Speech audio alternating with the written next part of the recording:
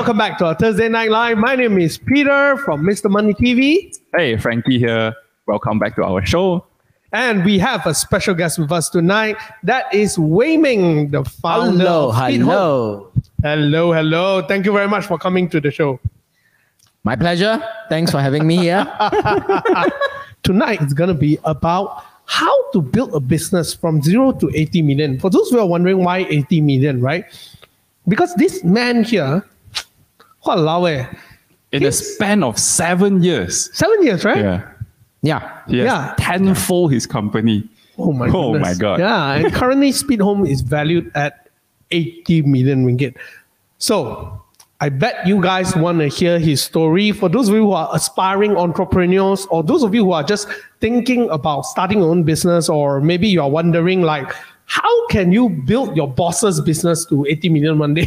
Either way, you're going to learn something tonight. Or maybe you're seeking for employment, right? Yeah, whatever it is, we hope you're going to enjoy tonight's show.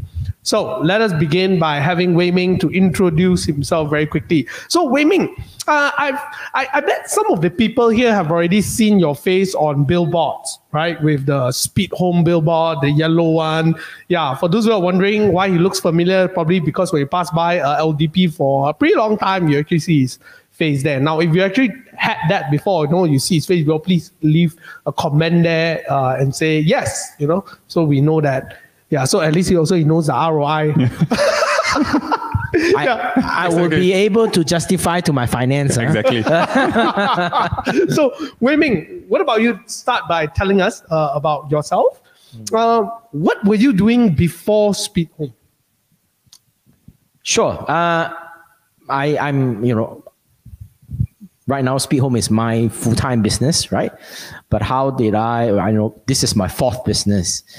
And how did I get into entrepreneurship? Actually, it was accidental. Oh, okay. I was 17.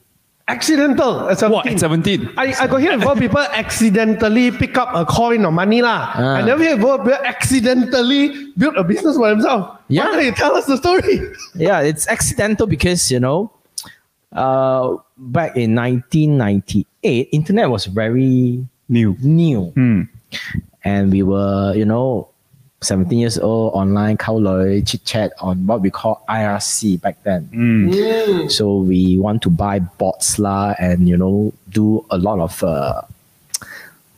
we have, in old days, we take over channels and whatever hell. But back then, there wasn't any service in Malaysia. Okay. So we just do it for ourselves. We bought some servers and all those and built something. But we turned out that, a lot of people also ask, where do you get it? Then we say, might as well we sell it all. So that was how accidental as a hobby. Then we said, let's do it for ourselves. Then people also come over and ask. That's how I started the entrepreneurship journey. Right. And that time you were just 17 years old, right? Yeah. And I recall when we were 17, what were we doing? No, the motivation was the same. The motivation was Khao Lui. Yeah. But he turned Khao Lui into a business. Oh, Yes. so we did the same thing. We did the same thing, but the outcome is different. So okay. So I want to ask, right? At the age of 17, when you started building it and then it became a business, what did your parents say? Did your parents say like, hey, you should be studying, not doing business? Was there any resistance? I think that's why my, people say, hey, you very botak. From 17 years old, because back then our business a lot also drive from overseas because we couldn't sell locally. Right. Because people look at you, hey, 17. Back then, 1999, 17 years old doing business is like, who are you, right? Tauke, So we sell a lot overseas. Right. And so did the people who bought from you in overseas knew that you were like 17 years old or? No. They didn't know. I mean, it's all email, right? I don't even have to meet them. Wow. When I try to sell locally, I fax fax my services to... Fax your services? Fax my God. Services. I think a lot of people don't know what fax is, right? So the people who are listening to this probably don't know what's IRC. They didn't know the dial-up internet age. Yes, exactly, right? Faxing? Yes. What's fax, Yeah. But by then you were already doing business. Yeah. Right. And how did the first business venture ended? Because subsequently you built a few more, right? So you sold the business in the end or what? Yeah, so I sold it to my partner. I sold it to my partner. Then I left to UK to pursue my degree. So I think back then when I started it, it was with a few friends, you know. And why did I say accidental again? One of my partners passed away in a car accident. Oh, that's sad. Sorry about that. Yeah. So then I somehow inherited the business because nobody wanted the business.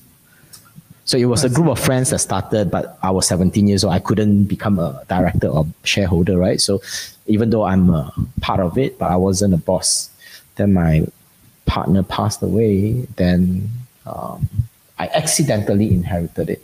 Right, I see. But you guys were the earlier group who started that thing, Yes. and running it together. But he was the director, and after he passed away, and passed it to you. Yeah. So when you went to UK and study, you actually sold off your business, right? Yeah. So compared to many of us who actually went in as a uni student, we were like dirt poor, $0 in our bank account. You actually went in with a bunch of cash. So, now then. So you went in the university as a rich man, right? Yeah. Did you like baller in university? Well, I mean, if people, people who actually earn money themselves, they know how hard it is to earn, actually tend not to spend. Right. Yeah, that's why, If people partying, going to personal finance, watch more Mr. Money TV videos. So I want to say, people who, if you can get a lot of money, easy money, you will spend your money to, color at US, then in Australia, and buy a big yacht, splashing champagne. Right. So you didn't do any of that. So I didn't do any of that. Since you made your first money at 17, now I know this question is unplanned. Yeah. But I was just wondering, you made your money at 17. So what do you do with that money at that age? I invested in second business. You invested in second business. You're like a textbook right thing to do, right? So what was your second business? So the second business, when I sold out my first business, the second business, there were part of a portion of customer that my partner says is too expensive to afford. So he said, I give it to you. I don't want it. So I used this customer group to build my second business, where we started to do email business. Right. So back then there wasn't MailChimp and all those how people send emails. So everything is about servers and you have to install software. So I built that service. So I invested some money, get someone to write some software for me, and started doing it. So at one point I was one of the largest email provider in the world. Oh, Wow, that we didn't know. Wow. So you were studying, but at the same time you were running a business. Yeah. Why were you still studying?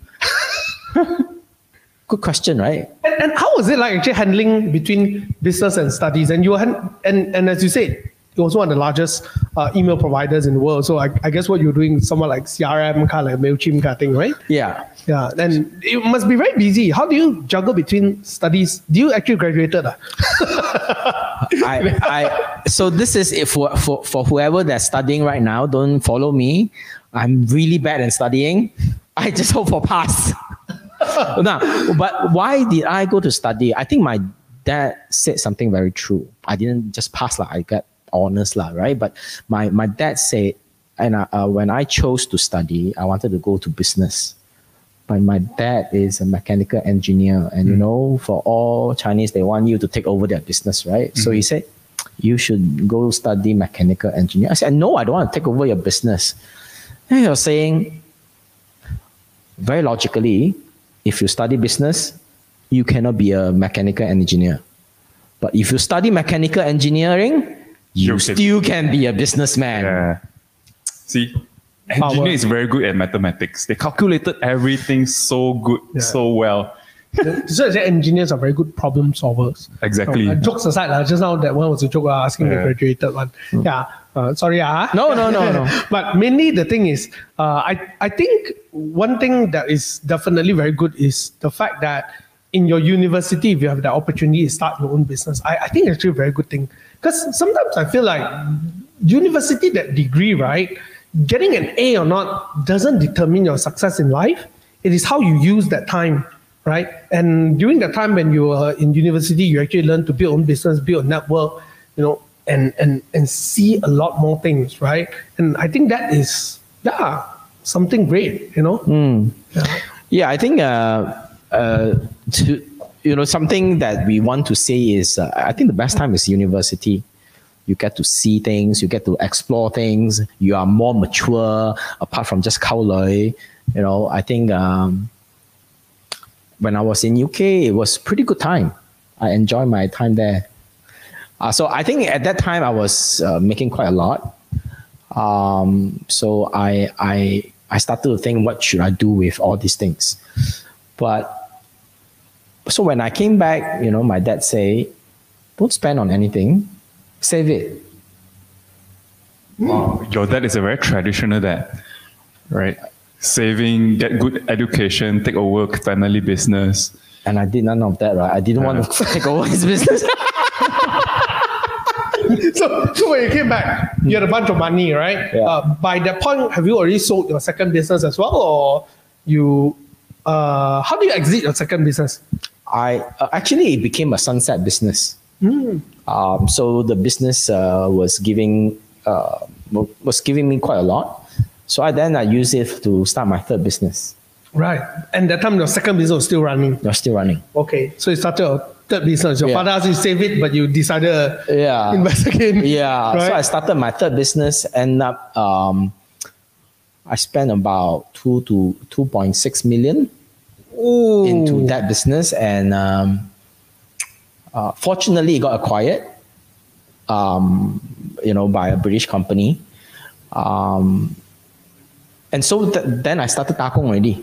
Right. Oh, okay. Before you go into Takong, so your third business, what business was it? Well, we do something like what we call a content delivery network. Wow, that sounds very bombastic. But what exactly it is? Yeah. So, for example, YouTube, right? There are traffic from all over the world watching video, and if all traffic go back to a single point, then you can see a lot of traffic jam, right? So that's why a video can be stored in multiple different countries as near as possible to the user. So we build the technology. Of course, YouTube is not our customer, but we built something similar to that kind of technology. Right. And end up it got acquired. Yes. So again, you exit with a bunch of money. You can say so. Wow. So beside us is sitting a very rich man with, who's very, very humble. Yeah. You see the way he talks to us, he's very humble because we're all poor. But he never looked down at us. He still comes to our show, right? No. I think it's our pleasure to have you today. It's our pleasure to have you today. You all have a very good platform to teach people on personal finance, and I thought, if I can, you all invited me. I'm so glad that I can share the experience, ma. Because we want to learn, ma. And also, we wanted our audience to actually learn about business. For those who are wondering why we actually have a Whei Meng tonight, because I think the past few sessions, we have been talking about recession, where Malaysia is at, economy and stuff. And as you all know, our channel actually talks about managing money, investing and all. But the truth is, if you got no money, there's nothing to manage. The first thing about financial management is you need to be able to generate money. Yep. Yeah. And last week, we also talked before how to start. The most likely and the easiest way to do it is start your own side hustle. That's right. Yeah. It doesn't need to be like you straight away go out full-fledged, like straight away dump in a bunch of money and start business. You can start it accidentally, just like Whei Meng, right? I mean, it's not a joke, but turning a hobby into a business. Yep. And that's something they want to explore tonight as well, right? Yeah. So we hope tonight, for those of you who are watching, will end up learning something and hopefully inspire you to actually make more money. And then your money can be put into better use, right? Now, going back to Whei Meng, right? For yourself, by the time your company got acquired, so you had your first business, you sold it to your partner, okay? achievement, right? Second business, you make good money and then it goes down. So you've tried and then a third one is got acquired. So literally you can't try all ways of exiting a business. Yeah. And the last one was definitely the most remarkable, because for every entrepreneur or startups, getting a business acquired is something that is that you can be really proud about. Yeah, it's sometimes I think that it's even more glamorous or more proud than going IPO. Because IPO is you arrange and tell people buy, right? But getting it acquired is another professional saying that you've done such a good job. Instead of me building my own business, I'd rather buy you over. And that's a really big proof of concept kind of thing, right? I mean, it goes beyond proving of concept. But yeah, so how did it felt when your business got acquired? Actually, I didn't feel proud. Actually, I feel very set up. I feel hesitant in letting it go. It's like my baby, right?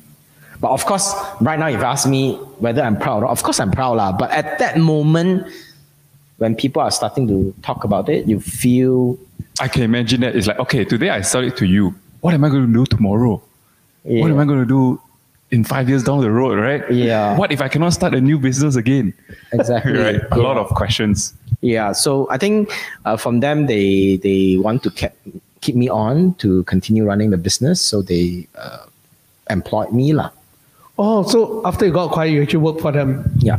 Right. And how did you came to the decision to actually say, yes, I'm willing to let go of that business? I think sometimes when we think about the business is that at one point you think, are we able to bring it to the next level? And because all my business have been doing, selling to overseas. And the business that acquired us, they have huge customer base in US and Europe. So I thought, I think this baby has a much bigger chance of succeeding if it were going to them. So I think that was the main consideration rather than any financial goals or gains or anything. It's really about how can we bring this to next level. So I think that's really what's driving the decision. Okay, can I ask, in that disposal of business, right? Did you get all cash back, or did you get a portion of that new company as well? I think a lot more is on the new company. We do get a cash, but a lot more is in that, because that's where we foresee that they can bring the baby to the next level, right? Right. So a lot of it is more on the stock side. Right. It's a public listed company, I suppose? No, it's not a public listed company. Yeah. So my question is actually, why would you want to take some cash if you know that company is able to bring the company to the next level? Like you could have gotten back a bigger chunk of money if you just say, hey, I'm going to give it to you, but all I want is 100% share. Yeah. So sometimes you have to have a short-term view and a long-term view, right?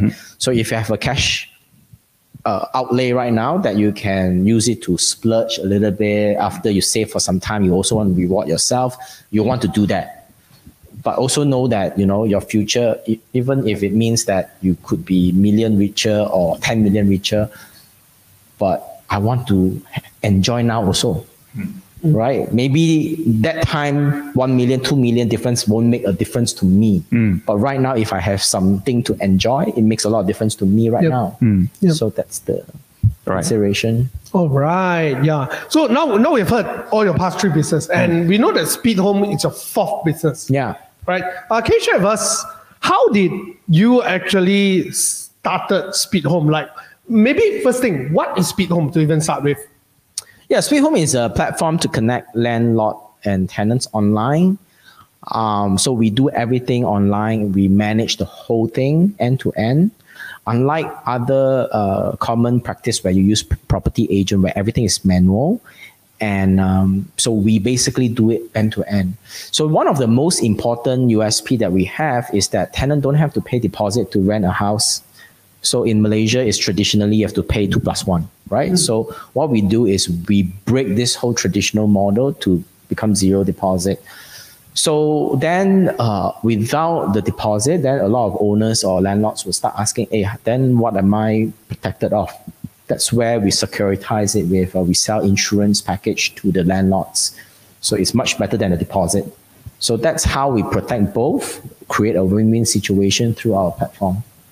So that's what we do. So when you're saying the owners get protected, right? Yeah, and it's better than deposit. Can you tell us a little bit of the details? Like how is an owner being protected? Because I think many people actually don't know. So I know about it, but like especially owners, right? Some of them actually still don't know about this thing. And they still think that, hey, that 2 months deposit is very important. Very important. Yeah. So can you share with us like what this insurance provides? Yeah, in a very brief manner. Yeah. So the insurance basically, first of all, we are talking about protecting your deposit that you have today, 2+1 or 2 plus 0.5. So in the insurance, it has 2 months of rental loss. That means if the tenant runs away or bankrupt or couldn't afford to pay, left the house, insurance will pay you 2 months. That is equivalent to 2 months cash, right, of your deposit. So then there's another one, half a month of a security deposit. For us, we have 1,000 and you can upgrade to 3,000. That means at the minimum, if your rental is 2,000, insurance is going to cover utility bills up to 1,000. So in dollar to dollar basis, is same. Correct. So what makes it additional is our accidental theft or damages to household content. That means your furniture, up to 15,000. So this is where the bonus kicks in. 15,000. 15,000. So they break your TV, they stole your TV, you claim lah. Right. And like, I think furniture is one of the key because I myself having property and Frankie also having property, right? A lot of wear and tear. Correct. Yeah, I think kitchen cabinet. Kitchen cabinet is one. Every time tenant leave, you need to repair the Correct. TV after 3-4 years or so, you will see some problems there as well. Correct. Yeah. And I think the cost usually comes in the furniture repair for us. Correct. Yeah, and actually that's what got me really interested in Speedhome. Speedhome to actually rent out my properties. That's the thing. Oh, by the way, this is not a paid ad. It's just that for you all to know what Speedhome is doing, right? Yeah, in that context. So now, going back to that, right? So what gave you the idea to start Speedhome? Because when we look at the market, right, almost every single platform out there, we talk about iProperty, Property Guru and everything else, it usually focuses on agent, right? Yeah, and you are the only one that actually, okay, maybe not the only one. Let's say Muda also has it, but yeah, you know, like you're the only one that has this insurance idea and stuff. So how do you came out with all this idea? Because it's kind of like you plug on a thin air and you get such idea, man. How did you came out with this? Yeah, so I think when we started, it was more of solving my own problem. So remember just now when I say I started my own business, it was I wanted to do it for my own hobby, right? So similarly for me this time, it was I just got my house in 2015. I want to lease out my house. And there wasn't any platform that allowed me to list other than Muda. But there's no like a iProperty that is famous, you know, and for owners, right? So I think at that time, I still went with going with the system to say I contacted 50 agents, SMS. That time no WhatsApp lah, right? So I SMS 50 agents, 10 agents responded to me. That, okay, I'm open to look at your house, and only 2 came to take photos. So at that time I was like, wow, if I contact 10, maybe 1 also don't reply me, then I'm jialat already, no? Right? So that's why I was thinking, actually, I myself as an owner, or at least most of the newbie owners, they are very kanjiang about all these things. They don't know where to get help and all those things, right? So that's why at that time I was like, is there anywhere that I can empower owners to do it themselves? Doesn't mean that they have to just use us. You can also find agent, but there's an avenue that you know you can put some effort to bear some fruits. So that's how I start. I mean, in 2015, my wife, when I talk about it, just about having a platform for owners, we weren't thinking anything else apart from that, right? So that's how we started. But you say, how do we get to zero deposit? So when we started, a lot of people wrote into us and said, oh, this is fantastic. awesome job. You're helping us. A tenant say, oh, we like to deal with owner direct, negotiate direct, blah, blah, blah, blah, blah. Then we started to get emails. This tenant want to rent. No, cannot afford to pay deposit now. He wants to installment. How? What do you think? Should I accept the tenant or not? They were writing in more like support lah. Right. Because it was just a platform to connect. We weren't doing anything. We were just connecting. So then we just say, hey, it sounds risky lah. At that point, we think about that lah. We say it sounds risky. So we just say, it's your choice. As a platform standard reply, say it's your choice. But we are not liable for it lah. You know, we play very safe. Then other tenants start writing it. Saya nak sewa rumah tu, tapi tak cukup lah. Macam mana? So we started to hear more and more of all these things. Then we was like, sounds like a problem to solve, right? So sometimes, you know, if you see sometimes business opportunity is problems, like solving problems, right? So when we started the platform, we didn't know how to monetize one. So it was more like a freeware. Yeah, Okay. like a hobby lah. But Like a you hobby. know, but investment a lot also lah. But back then it's always about let's build a user, then you get valuation based on just pure user, nothing about Right. revenue or anything Right. like that, right? So you're building based on user base. So we were building just based on user base. Then that's where problems come in, people write in, then we say, hey, something to be done there. Yeah, so I think here's where it gets really interesting, right? For many people, if let's say you look at Speedhome, maybe at the moment we thought like, wow, they started with this idea that straight away is zero deposit, right? Like most people think of that, and how maybe you're smarter than anyone else, that's why you can think about that. But the truth is, after hearing your story, it actually was solving one problem after the other. Yep. Number one, it was just to connect users, and I guess to a certain extent, people will see it as like, I mean, Muda does that. They'll think about it that way. And then as further requests comes in, the way that you view these requests and think about problem solving, that's where you'll come up with it. Because to a certain extent, the very same thing, if it's given to someone else, I bet Muda also got all these requests, right? I don't think it's very far. For sure. Yeah, but the difference is how you handle the question, Yeah. right? Yeah. Probably they got the question and it went more like, you cheesy one. So then when this happened, how did you first approach this problem? Yeah, because I understand currently right now, Allianz is providing you with this insurance. You guys have a co-product together in that sense. Yeah, but prior to that, how did you solve this problem? So when we started, we did approach people to help us with insurance. Nobody wants to lion us lah. You know, first thing that asks, what's your volume? What's the risk profile? Blah, blah, blah, blah, blah. How many users you have? Yeah. And of course, when I say we have users, it's not like we have tons lah. You know, we have hundreds or thousands, but for insurance, it's nothing. So, so we understood that if you were to take the route that if we don't do anything and we needed revenue, sometimes is being forced. What do you mean by being forced? Being forced is that if you don't do it, you have no other choice. Right? You have to do it. Do lor. Right.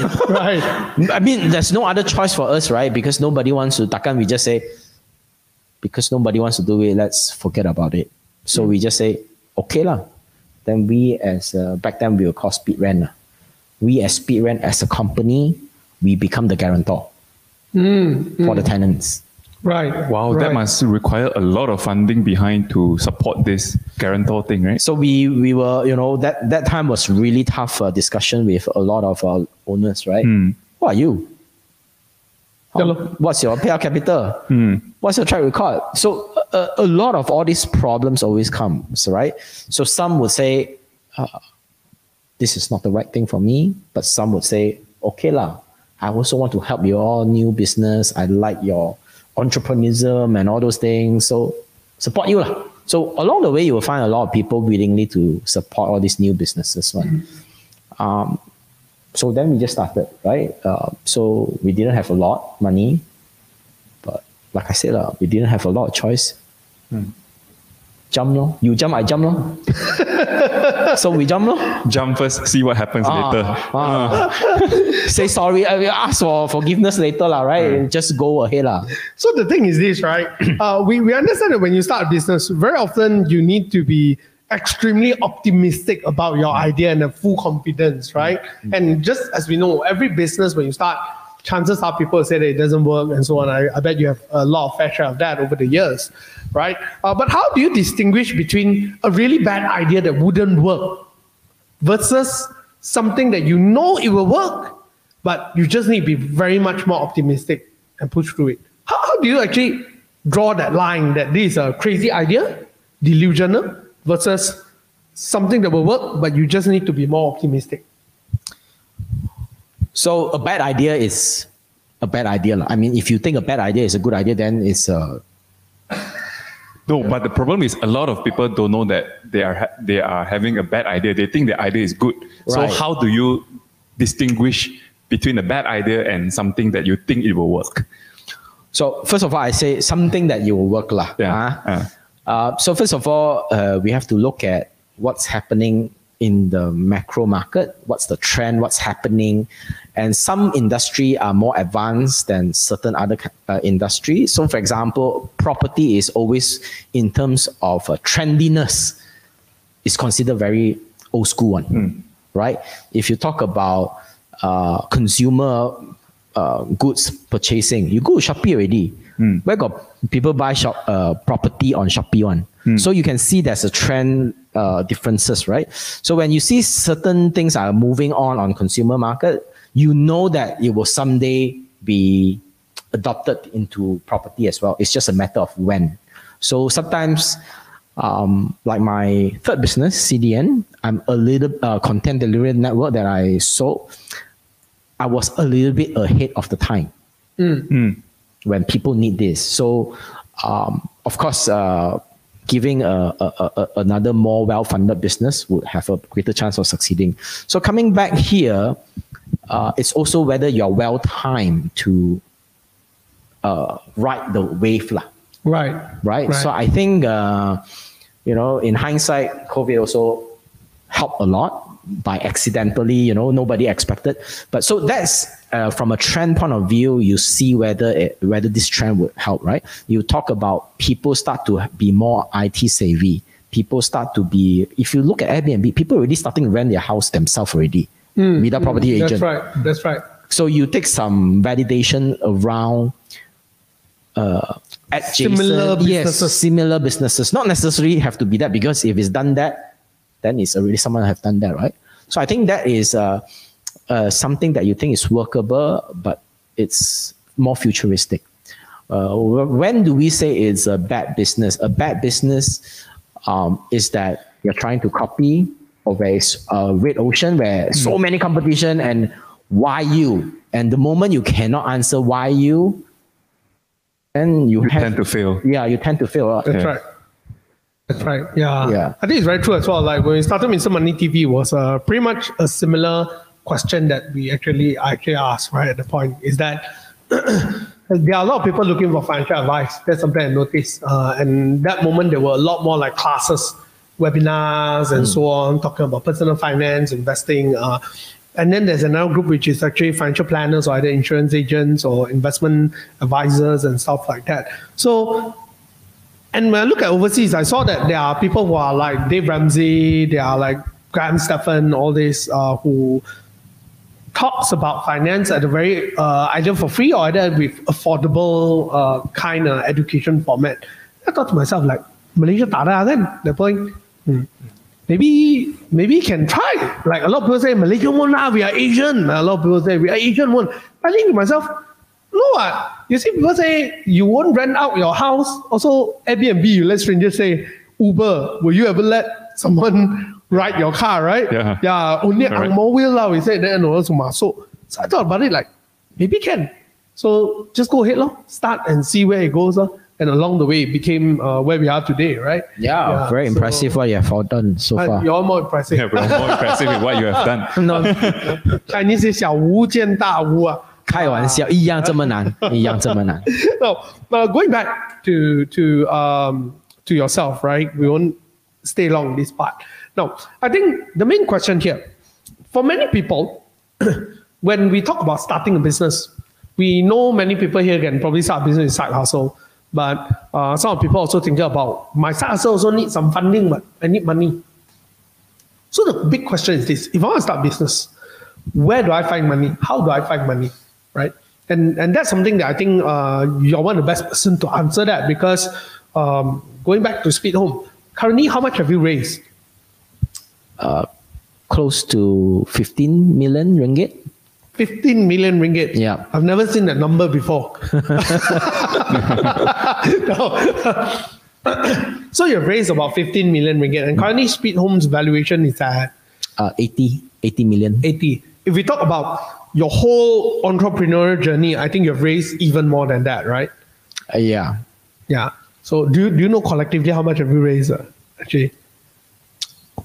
Well, actually, if you know funding, well, collectively, I have raised not a lot apart from Speedhome, right? Before that, why? Because the market wasn't there.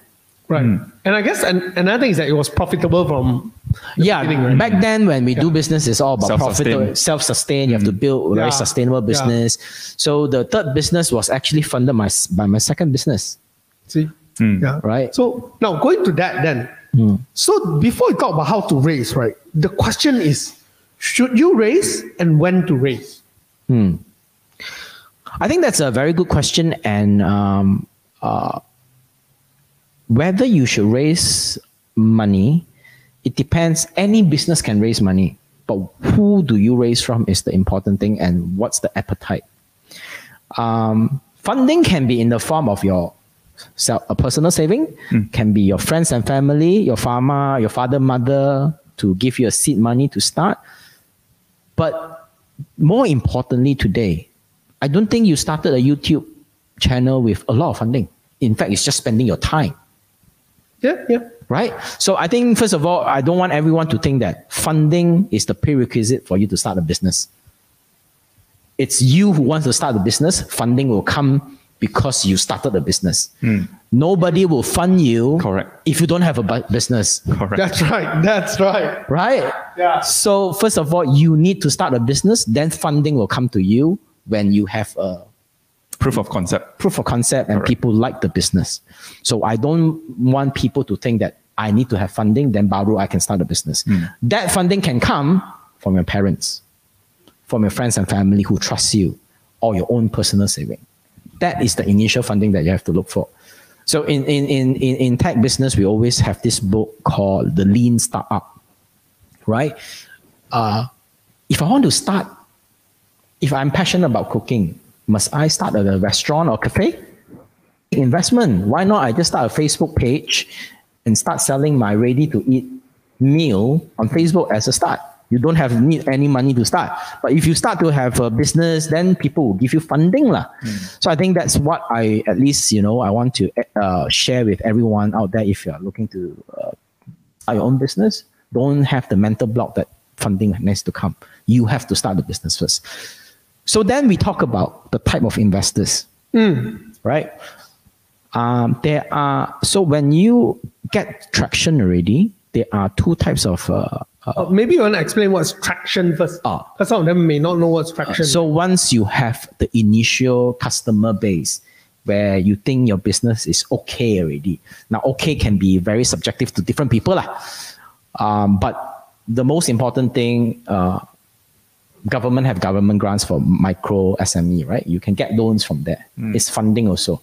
So it depends on the size you're doing. Like if you're doing 10,000 a month, then you're maybe micro SME. But if you're 50,000 a month, then you can talk to business loan. Then when we talk about tech, the highly glorified sector where you get tons of funding coming in. First of all, not all business, you will say, hey, I run a F&B business. can I go to VC? VC won't invest. Because when we say VC means venture capital, we have to understand VC's business model is invest in 10 companies. For example, out of 10 companies, they expect 7 to fail. 7 to be gone. 2 to be neither here nor there. They need 1 that is what we call unicorn, $1 billion US in valuation. That $1 billion would pay for the whole funds. So then you ask, why VC don't invest in you? Because first of all, when they invest in you, they want to see if you have potential to be a unicorn or not.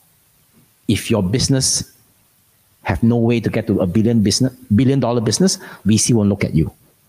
So therefore, scalability is a very important factor to consider. Yes. So, but there's another platform that we can consider, ECF, equity crowdfunding, right? You can go to Pitch In or My Starter, all this Pitch In equity crowdfunding where people are crowdfunding to buy your business. It's like a mini IPO. These investors maybe they're happy with 8% return a year or 10%, or you should be higher than public listed company, so maybe 15% a year. They are happy with that, right? So there are different channels for different type of businesses. Right. So the one thing is that you need to consider the kind of business that you're in. Then you match the kind of business with the right investors. Right?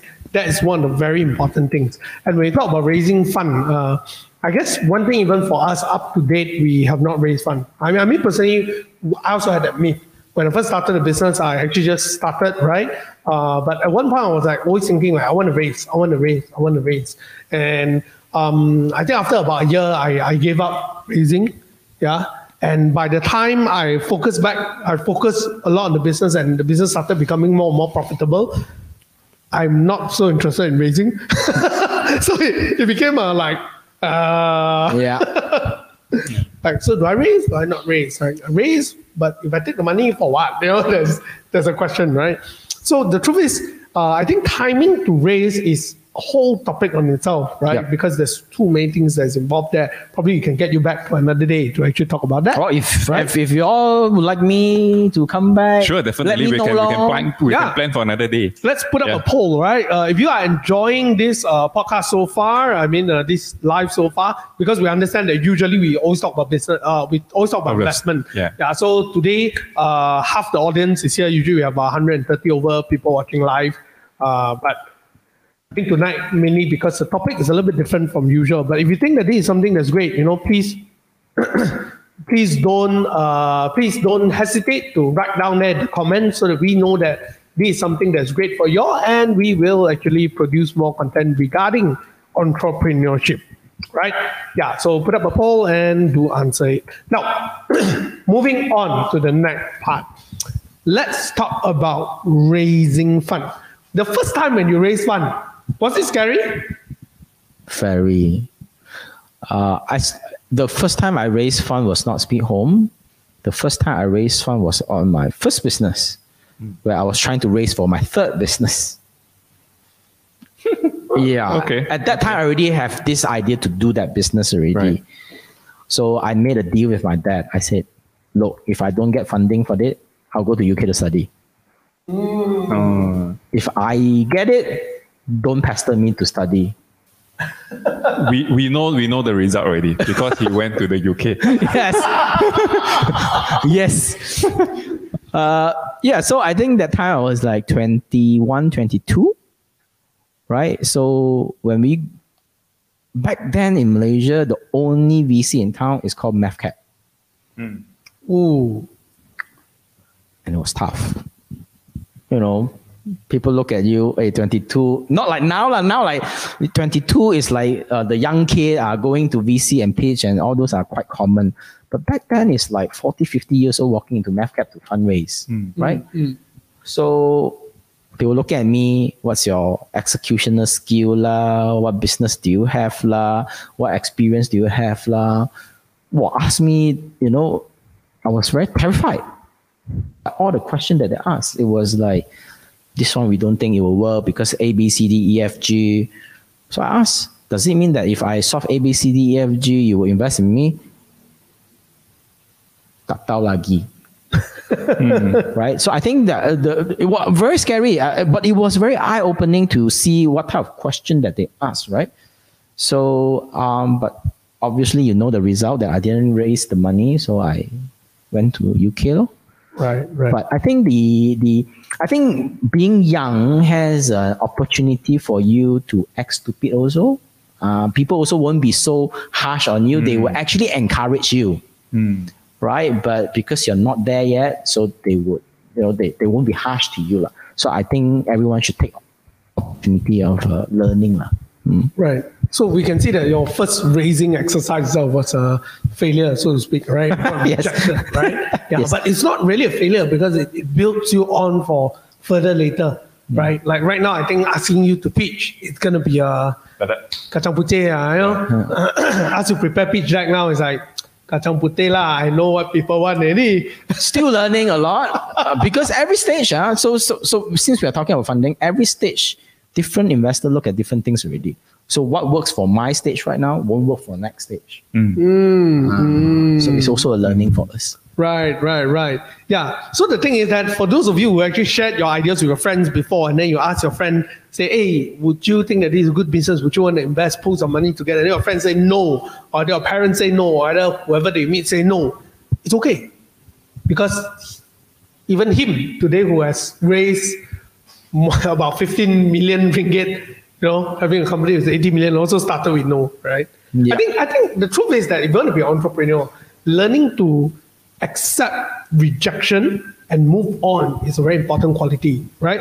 Yeah. Exactly. We have gotten so many rejections before even today, right? So yeah, there's definitely a learning curve. We're asking for sponsors, so people don't know. Yeah, we're trying to get sponsor for some stuff here. So yeah. Anyway, going back to raising fund, right? So there are some questions from the audience as well, which we will be answering in a short while, right? We'll spend another about like 10 minutes to wrap up the session, and then we're going to go into Q&A, all right? Okay. Yeah. Now, firstly, if we talk about, assuming now we are at the right stage of raising fund, what are some tips that you will give to people who are like maybe at our level, right? Who are thinking about raising? We are not yet thinking about raising, but like assuming if you want to raise, what will be some tips that you will give us? So when you want to do fundraising, first of all, you need to know why you want to fundraise. After you know why you want to fundraise, then the first thing is that after you have the fundraise, what are you going to use it for, right? Because investor would want to find out why do you need the money.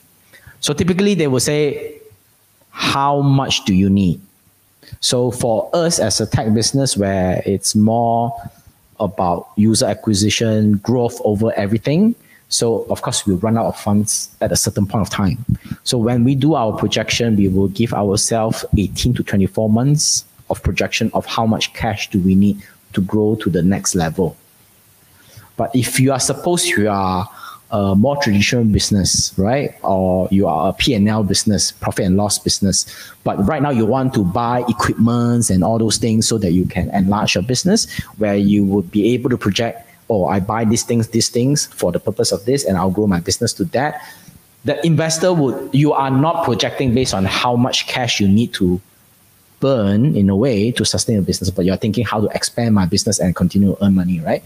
So I think from that point of view, it's more about the type of business that you're in. So for us, it's about how long can we survive with this amount of cash to get to the next level. But for like, if I'm doing a noodle house, I need to rent another shop lot. I need to renovate and all those. These are the costs, right? So you are basically based on that renovation cost to do that. Then you're operating. When you start operating, then you will be able to pay back the investors and all that, so on and so forth. So I think how much is really depend on the purpose of the funding, and how much do you need, and why do you need it for, and for the investors to see whether it's the right risk appetite for them or not. Right. So I think definitely at the end of the day, when we talk about raising fund, at the end of the day, you need to know your business at your fingertips. Why do you need the money? what kind of results are you going to get with that money. I think like we always talk, right? Even if you give me that money now, my question is how to use it. Correct. Stress. I'm more stressed with FD. Yeah. So I think that's why very important. We don't funding. It sounds all glamorous or whatnot, but actually you need to know why you want it. If not, you will be stressful because people are expecting more than FD, putting money into your company, right? You need to deliver results. That's right. Yeah. So Frankie also had a question just now that you raised earlier. Yeah. You want to ask that? Yeah. So how do you identify the right investor to your company? Okay. So just now we have talked about what kind of company we run, right? Then you look for the type of the risk appetite of investors. So then there are investors that are very busybody and like to jampo tangan here and there, or they are sleeping partners, or they are more strategic. So first of all, you need to know what type of customer, what type of investor that you need. Do you need mentorship and all those, or strategic? Then after that, if you know which type of investor that you want, then you look for the type of investor that is playing in this field. Cash is everywhere, but the one that you feel comfortable with is just a few. Not just you feel comfortable with, but they also have to be comfortable with you as well. That feeling has to be mutual. That's right. It's like dating. a marriage. It's like a marriage, right? Yes, it's dating and marriage, Yeah, it's like looking for wife there. Sleeping beside, Not to mention, sometimes you will end up pitching to somebody who actually just want to copy your idea, get some inspiration, and then start their own business. That one is the most. There are a lot of investors that think very highly of themselves. They think you're nothing. Yep. They say, when I invest in you, I want to take your whole company because I'm the king. I can make your company A, B, C, D, E, F, G. Without me, you cannot do any shit. I think that is more old school thinking. In the past, I think back then when I was doing, when I was 22 years old, I think that was the norm. But right now, I think things have changed a lot. So if there are still people like this, and there are still people like this, be careful. Yeah. I think even for us, right, when I first started, I recall going to a lot of events, startup events and stuff like that. So I was telling people about my idea. I was saying that, hey, in my own pitch at the time was that there's no financial literacy platform in Malaysia that does what we do, and I'll save my pitch. But basically the point is that I pitched my idea, and I recall pitching to many different people informally, like elevator pitch, and many of them felt that it was not their cup of tea. They gave me a lot of ideas saying, oh no, this wouldn't work. They asked a lot of questions and so on. And it came to the point that I was like, I don't waste time pitching anymore. I'm just going to focus to prove my concept. And but I think along the way, as I proved my concept, then investors became the ones who start coming over to talk to us. And definitely also along the way, when we meet more people in the journey, and then people started referring people. And then I think coming in today, then only I realized that, there are actually certain investors that I think are very good, that I don't mind them investing in my business one day when I'm ready, right? And then we try to keep those relationships warm, right? And but I think sometimes it's kind of like, it's like we say, look for a wife, right? You just don't know how you end up meeting that person, right? You're just going to keep going on, right? Correct. Yeah. So that's the thing, lah. Yeah. I think when you say, that's why just now we mentioned, right? You start the business, funding will come look for you when you have some kind of results. So I think it's a testament that, don't always hope that magical things would happen. We have to work for it for magical things to happen. So I think you are on a very, very, I think everyone can learn that spirit from you. I think you said that I shy. Tomorrow more motivated to work already. but I guess generally the idea is yeah lah. I think sometimes don't think too much about where to find funds, but just dig your head down and then just do what you need to do on a daily basis, put out the results and prove that concept to people, and people will just come to you, right? Eventually. Yep, exactly. I mean, it's not to say like people come and like, hey, can I invest in your business? I like back you at that lah. No lah, you also have to put in the effort. But I guess at the end of the day, is the point is that as an entrepreneur, you need to be always ready. You need to be always ready, and in that I'm willing to go all out for a business kind of thing, right? Yep. And yeah, you are definitely a seafood in this area for super long already. 4 businesses. Yeah, I mean, yeah, you have already gone through a lot, Dale. Yeah. Did it? Is it because of stress? I think 99% is caused by that.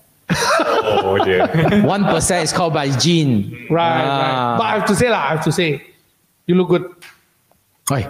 Yeah. I tried shaving my head bald. Man, it was ugly, man. My head is not round. I have an egg-shaped head. Right. It looked like ugly, man. Like, I think Dwayne so Johnson also have a egg-shaped head. What? Also looks good. No, mine was ugly. I saw it before. I shaved before it was ugly. It was just ugly. You know, it was good. You know, it's like crispy hair. Also look damn good. I think no hair better than got hair. But anyway, going to this, I think we have come to the end of the show. Yeah, before we go into a Q&A. Any more questions you want to ask other than those questions that we prepared earlier? No, actually, if there's any questions at all, I think we will just leave it to the next session so that everyone can have a fresh mind and then come back and listen to you one more time. Yep. Yeah. So, but before I go, Would I come back again? I mean, am I invited? Definitely. Sure, anytime. So for those of you who want to have another business session, please put your votes down there. Yep. Yeah, and then so that we can know, right? What do you guys think? All right. And lastly, before I go, anything that you want to share with the people? For entrepreneurship? Yep.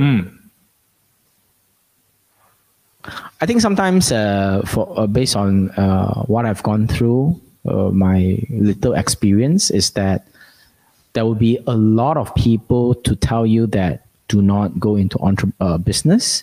It's very risky. But actually, if anyone who have done business and they have done it fairly okay, they will know actually business is not risky at all. In fact, you have so much control of your life. The only thing is that the educational system that around the world is training you to study hard and go out and work hard. But, like finance, personal finance, nobody knew. But if you learn it, you master it, you can do it well. Similarly to entrepreneurship, it's the same thing because you never learned, you didn't know how to do it, but it's a skill that can be learned. It's not always people say you're born to be natural leader or born to be entrepreneur. There's no such thing. It's all learned. I mean, my first time of business, I've gone through so many things, and then I learned from the mistake, and then. I suppose if you're not a risk-taking person and you don't have entrepreneurship kind of behavior, but you know that you can become a very good wingman to the entrepreneur. That will also become a very successful journey, a successful career path to help that entrepreneur to grow. So you will benefit as well as an investor, so to say. Yep. Yeah. So yeah, it's correct. I mean, in tech business, there are a lot of what we call sweat equity. You don't contribute money, but you contribute your time. Yeah. Yep. Yeah. So then you also can be, as much as you are not the key person running the business, but you are contributing in a way that you're specialized in. Right? Yeah, that's right. Yeah. I think over the years, there are a lot of people who I think there are more people who got rich because they were the core team member of an early venture who are willing to take that risk to follow a vision, not than people who actually were founders and got very rich. Because most founders, either they die, then on the other hand, the other fellow is like, and very often when you are the early team of a venture, you become highly sought after also in other new ventures. And Yep, that is that. exactly. Yeah. In fact, the founders are not as sought after. It is the early team members that were more sought after. Yeah. So yeah, that's why one thing that we keep telling our audience is this: whether or not are you thinking about starting a business, it's very important that you understand entrepreneurship. Yeah. Because whether are you going to be an entrepreneur or not, if you want to be rich, you need to understand entrepreneurship, because that's the only way that you can bring value to your boss. Only then people will give you a higher salary. Because if you cannot contribute to my business, what's the point of me giving you such a high salary? Yeah, even within our company here, we make sure that everything that they do, they know exactly how it ties to profit. Yep. We push them for progress so that we can up their salary as well. We tell them upfront, if you remain doing this kind of job, it doesn't tie to my profit. This is your level, but you need to move up. And that's something that is very important, I think, for everyone out there who are watching this. So we have come to the end of this. Let's go into a time of Q&A. Yeah. Sure. So I think there are quite a lot of questions that people are trying to get answered. Okay. Yeah. All right.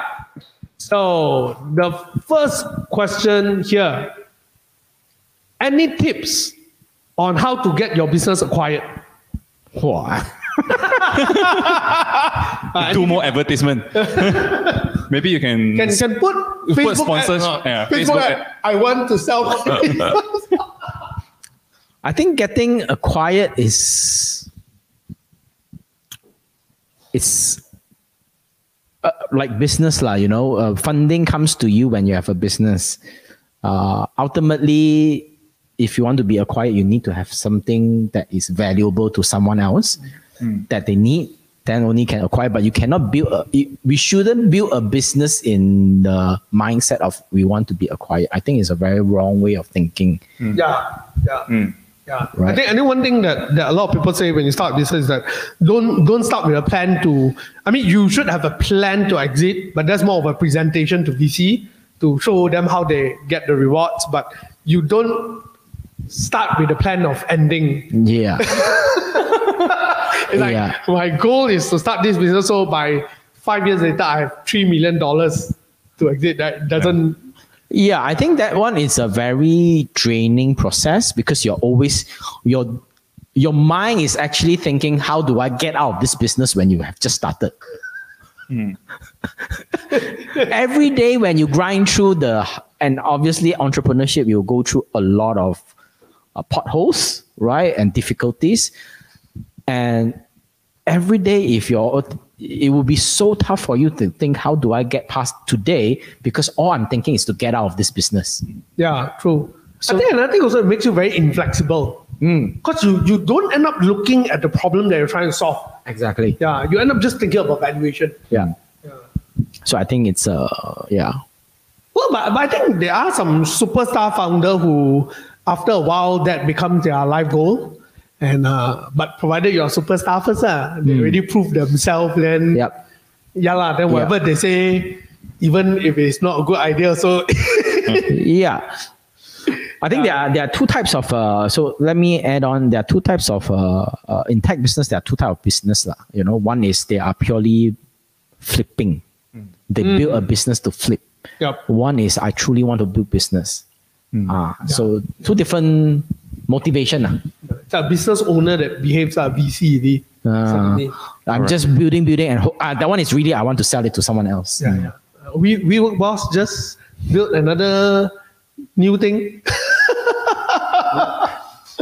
The WeWork founder. WeWork. So that's Flow.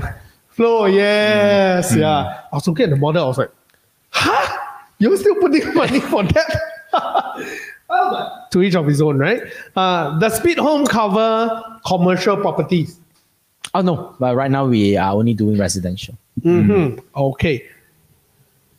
No question, but don't forget to hydrate yourself. Okay, I don't know where that come out from, but yeah. Drink more water. Hydrate myself. Drink more water. Thank you. I think this is a very, very interesting question. Do you make yourself obsolete as a boss, or do you still go to work in the company day to day? Since the fact that you've already raised so much already, your company, in a way, to a certain extent, is considered quite stable, right? Do you still go by office? What are your thoughts on this? Should you like at the moment your company does better at it, then you just like make yourself obsolete by going less hands-on, or should you still go to work on a day-to-day basis and be hands-on in the business? That is a tough question, right? And I'm trying to find a diplomatic way. Any Speedhome staff watching? Probably all 58 of them. my boss. Yeah, I think it depends on the company size. Where if I'm a headcount of 20 people, where I myself as a boss or the CEO, when I do something together, I think it will have some material effect in terms of productivity, in the terms of work. When you go to 80 to 100 people, you go into work, it's like 1% of the entire productivity of the business, right? So where we say is that as an entrepreneur, at the beginning, you need to be super hands-on because you don't want to spend so much. So you want to do as much as possible. But the moment you have 50, 60 people, majority of your work should be done above your shoulder. That means your brain. Not using anything under your neck, right? Because this is where you help to strategize, to think, and all those. So while I may not be working or as a support or whatnot, like I used to when I started, that's why I read people, hey, I don't have money to pay deposit. What should I do? I was the support, right? So right now, I don't do support at all. But I actually, if you message us on our Facebook, I'm actually the one replying. Because I want to see what people are asking, what people are complaining. At least I'm still, I know on what's on the ground, right?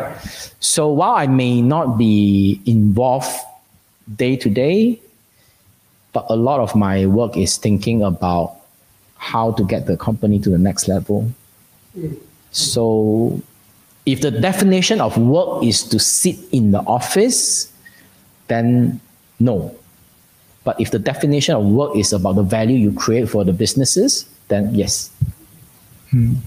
Yeah, I think recently we were also having this conversation. So I think at every stage of your business, as a founder or as an owner of business, your role keeps changing.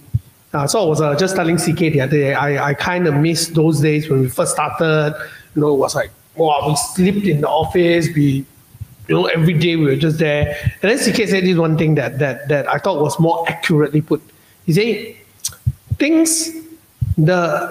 I don't really miss those days because I think we have evolved to be different thing today, and the role that we should play is different.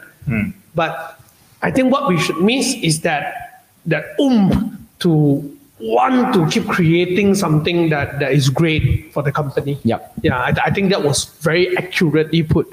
Actually, CK should do some quotes for the show. Man. He's very good, and I think he should. But he always like to sit behind. In our pitch deck, there are a lot of quotes. All those quotes come from CK. The key inspiration guy. You read the quotes also, you feel motivated. You want to read next page. CK very good one. Anything also, he can give you a good quote. You want Thailand quote? So I think the answer is that you don't become obsolete by role change, right? So someone is asking, will the funds be taxed? When you raise fund, no. Do you get taxed? The answer is no. No. You don't get taxed for funding. But when you sell the company, then yes. You only get taxed on profit. Capital, capital gain. So no tax gain. Malaysia. So we don't get capital gain tax. It's only our business profit tax, right? Okay. So how do you navigate in the times of the beginning? How do you navigate the hard times in the beginning of a business when you have to pay overhead and fixed costs such as employee salary and the insurance and more costs? I guess basically his point is that before you can make a profit, you have such a heavy overhead. How do you actually manage these kind of hard times? Yeah, so when we started, we actually licensed our platform to an Australian company. So we sort of license it to, as a business, you're just trying to figure out how to survive in whatever ways that you can think of. So while it may not be the way that you want to generate revenue, but all you think of is about survival. Right. Yep. So I think it's true. I mean, thinking about it, right? The other day I was just watching Y Combinator's podcast talking about how much a founder should get paid. So he was saying this one thing, that if a founder is being paid in a manner where he can just enough to make a living and save, it's not a good thing, because then he'll be always worried about family. He got no time to think about a business. Yeah, so it should be slightly better. So I guess that's why, but it comes down to you, right? Your individual, how you get funds. Like for Whei Meng, you already had a previous business and you exited with some cash, and that allows you to put it in. So then the question is, how do you sustain that cash, and maybe do you refinance and stuff like that, like we talked about earlier, which, we'll go into those stories another day, right? For me, myself, because I was already doing pretty well in the insurance industry previously, so I had a passive income coming in for a period. So that helped me to pay for my bills as I continue on this venture, right? And right now it's dwindling, definitely significantly. But it's okay, it's compensated by the profit of the company today. So as the company grows. Correct. And what about you yourself? Like, how did you manage that stress of like not having an income and then joining here in this business? Okay, yeah. So that stress is very real for me, but I always knew that I cannot stay in employment for the rest of my life. I will not get to where I want in terms of my career development. So I have been saving up throughout, and it is a blessing to me that, my job is paying me well and all that. So I save up quite a lot. So when I came out and then we started doing this together, initially it was eating a lot into my savings. But as the business grew and all that, I think it's very worth it now when I think back. So hopefully going forward, we will do a lot better. Yeah. I'm sure you all will. Oh, really? Coming from an entrepreneur who has 4 businesses, now I feel a bit more confident. I think media business is a super tough business. It's a very tough business. And if you can make yourself... He came to me before. He said, I'm doing this Mr. Money TV, blah, blah, blah. And me as an investment banker, I'm like, I still cannot see the value in the business. Yeah. But then I ended up now working with him. Yeah. Sitting next to him every day. Exactly, right. Yeah, I knew him since I was 14. Yeah. So that's why I can say like 17 what we were doing. Yeah. We're doing those things together, Yeah. Okay, I think one more. This is a very good one. Is MBA important in business or networking? During MBA, especially in overseas university, does it make a difference? Is it important? MBA? You got MBA? No more. No MBA? No more. I also no MBA. No MBA, no. No, don't have. So is it important? I think networking in any... I think the biggest, based on what I know, right? Back then, I was really thinking about going for MBA. MBA, you should go for prestigious university. Because what, apart from knowledge, is about the network that you build there, right? Yeah.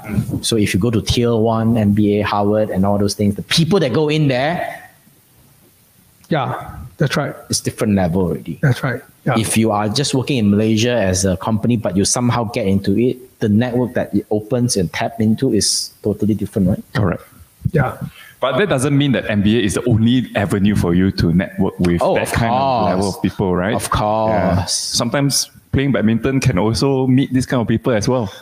Well, I mean, yes, but so of course we want to say going to badminton or a social activity is sometimes by chance that you meet that, right? So you need somewhere that, if we are talking about the purpose of network with the intention to do business. Or to meet someone that will be helpful in your career, then we have to go to some settings where there are aggregation of a lot of all these entrepreneurs, right? So I think to answer that question, conference, a business conference is a good place to go, right?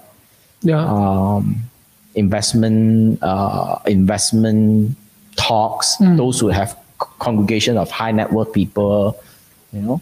I think per se when talk about networking, right? I think it's very true. You know, if you want to do MBA, right, you do in some lousy university. Actually, you don't really get much good network. No. Yeah, and okay, I don't know about quality of education because I've never done an MBA before. But I think if you want to network, you should go for a very prestigious one, but it's usually very expensive. Yeah, that's why even Harvard they have this executive few days course kind of thing, and it's super costly. Yeah, usually a company pay for it, right? No, but I think the next thing is that when it comes to networking, because I was always in sales, so being an insurance agent, I can't learn this one thing. Remember, I was just telling you the other day when we went for some events, right? Today when we go for event, the kind of treatment I get, it is so different from last time when I was an insurance agent going for event. Yeah. Last time when I was insurance agent, I went for events. What do you do? Oh, I do insurance. People take 3 steps away, you know? Yeah, because I think that maybe you want to sell them something. Actually, I'm not very interested in selling you anything. But since you asked me what to do, so I tell. Yeah, but already a fella scared. Today when I go for events, people is like, hey, can I stop you for a while? Let me introduce you to this person. Oh, can I stop you for a while? Let me introduce you to this person. It's a whole different treatment. So I came to learn one thing is that when you go for networking events, right, if you are thinking about starting a business, it is best that you go with that, I already have some sort of a business going on. And when you tell people, it's like, whether is it like, oh, I've just started this business or something like that, people see more value in networking with you than if you just walk there and say, hi, I'm just here to network and get to know more people. Yeah, exactly. Yeah. It's like, I'm also here for that. So I'm so sorry. I'm not interested because you don't provide me a value. Yeah. Because when it comes to a real networking situation, it's all about value. What can you offer me? Yeah. That's why all the Dato go for networking event. There's and any. Everyone knows them, right? Yeah. Yeah. So, I think that could be a whole section on itself. But yeah, it is a skill that is very important. But it doesn't need an MBA to do that. Yeah. Never mind. You just need to be an extrovert. Oh, that's true. See, you're looking at me while saying that. Yeah. You'll be surprised. Going for networking event, he is better than me actually. Change, total change. Different frequency. Yeah. Okay, how VC value startup? I think the one we will go into it another time. I think that's a very long one. Okay, let's give some shine to Speedhome. Someone is asking you, do I need to buy the insurance for second year if the tenant renew one more year of tenancy? Purely up to you. It's your choice to decide the risk that you want to take, right? If you think that you feel comfortable with the tenant, then you can choose not to. But of course, it's at risk. Anytime it's still a risk. So statistically, second year of renewal, there are still a high probability of defaulting as well. Yeah, I would renew the insurance if it's me. Because of the extra 15,000 coverage on the furniture. Yeah, that itself is worth it already. Hey, the fella spoil your kitchen cabinet, it's straight away 15K. You don't have to think. Yeah. Straight away 15K. Correct. Yeah, because you must know the furniture fitting, they can't just remove one. If it's just the door, it's okay. If it's the frame, they can't do anything. They have to tear down the whole thing. And the sifu will likely tell you, if I tear open the thing, your other furniture will spoil together, everything will spoil together, so I can't just remove that part. Chances are you need to replace everything. That's usually the case. Yeah, so if you ask me, it's worth it. Yeah, in fact, I think they should be selling it even if I don't go through them. Yeah, can sell me now. We talk later. Okay, so I think just the last one. Okay. How do you relax when you face such stressful situation? I think this one, 3 of us also can answer. Yeah, to end tonight. I think if you were to take a stress test of probably 3 of us, I think it will be always at a high level on a everyday basis. Yeah, and that explains the hair as well, right? Yeah. Actually, I'm also my hair is also Balding, dropping. Yeah, it's also Balding, dropping. Yeah, it's also dropping a lot. I think it's also stress. So how do you guys take the stress off your mind? And Wei Meng, you want to go first? Yeah. Well, I think for me, I actually meditate. Oh, wow. Every day. Have to match with the hairstyle, right? For Zen, huh? I think I meditate 3 to 4 times a week. Oh, wow. Wow. It helps lah. The me time. Right. I think people say you need me time for yourself, but a lot of time they have not say me time for the soul. So I do that. Correct. I think that's the keyword, the me time. So for me, my me time is hitting the gym. And you will be surprised that I'm the kind of person who goes to the gym. Some people go to the gym for the networking purpose, or sometimes even to kaolui, right? But for me, if you notice, if you bump into me into the gym, most likely you will find me very quiet at one corner and have a lot of weights around me, because that's my me time and that's my Zen time to sweat it out, sweat all the stress out, and then get ready for the day's work. Yeah. So that's me lah. I think for me, I think if you ever plan to do well in life generally, you need to learn to find a way to de-stress. Yeah, if you never have that solution, you will never go anywhere further. Because don't say entrepreneur, right? Even if you climb up the corporate ladder, your stress is not too far from us. Correct. Yeah, just that we need to worry about the money part more. You probably need to worry more about the relationship side, right? Like I think one of the biggest challenges I was telling them today is to write corporate emails. Because like how to write in this way and that way, so that it doesn't get you in trouble, or like, a lot of politics to deal with and stuff like that, right? But for me, it's like I think that stress is even more crazy than managing money kind of stress. But for me, to learn to de-stress, sports, I do a lot of sports. You do BJJ. Yeah, jiu-jitsu. Although I only do like private sessions these days, but I think it's one of the best one for me. It has to be sports. Yeah, and another one more thing. I actually binge watch stuff. Yeah, I actually binge watch like dramas or whatnot when I'm really stressed. I would just sit there and watch for 5 hours. I cannot. Distract yourself? Yeah. To just don't think about anything and go into or either read a book or either listen to something, but just take my mind off it and binge watch something. Yeah. Sometimes I do that as well. That's why I got into that Korean drama, and within 3 days I watched 7 episodes. Oh, yes. Yeah. So the indicator is when you watch a lot of movie, finish a lot of movie, I know you're stressed already. No, partly because traffic jam also. So traffic jam, you got nothing to do, right? So you just turn on the drama and let it run. Yeah. Because that's the only time we have, right? Yeah. True. Yeah. All right. So that's all about it for tonight, right? Truly, I enjoyed a great session. I think I learned a lot from Whei Meng tonight. Definitely, we will actually get Whei Meng back for more shows. Yeah. I think there's a lot of nuggets of wisdom they can share with us. Yeah, in terms of just a little bit, building business, in terms of side hustle, in terms of a lot of stuff, right? Even management, right? Yeah. So I think, is there any last things that you want to say to kind of like conclude tonight's session before we pass it to Whei Meng to give his last advice for the night kind of things? Yeah, so I think if you're thinking of starting a business, to be an entrepreneur or even a side hustle, don't just think. You really have to try and do it. Start small. It doesn't need to be very big.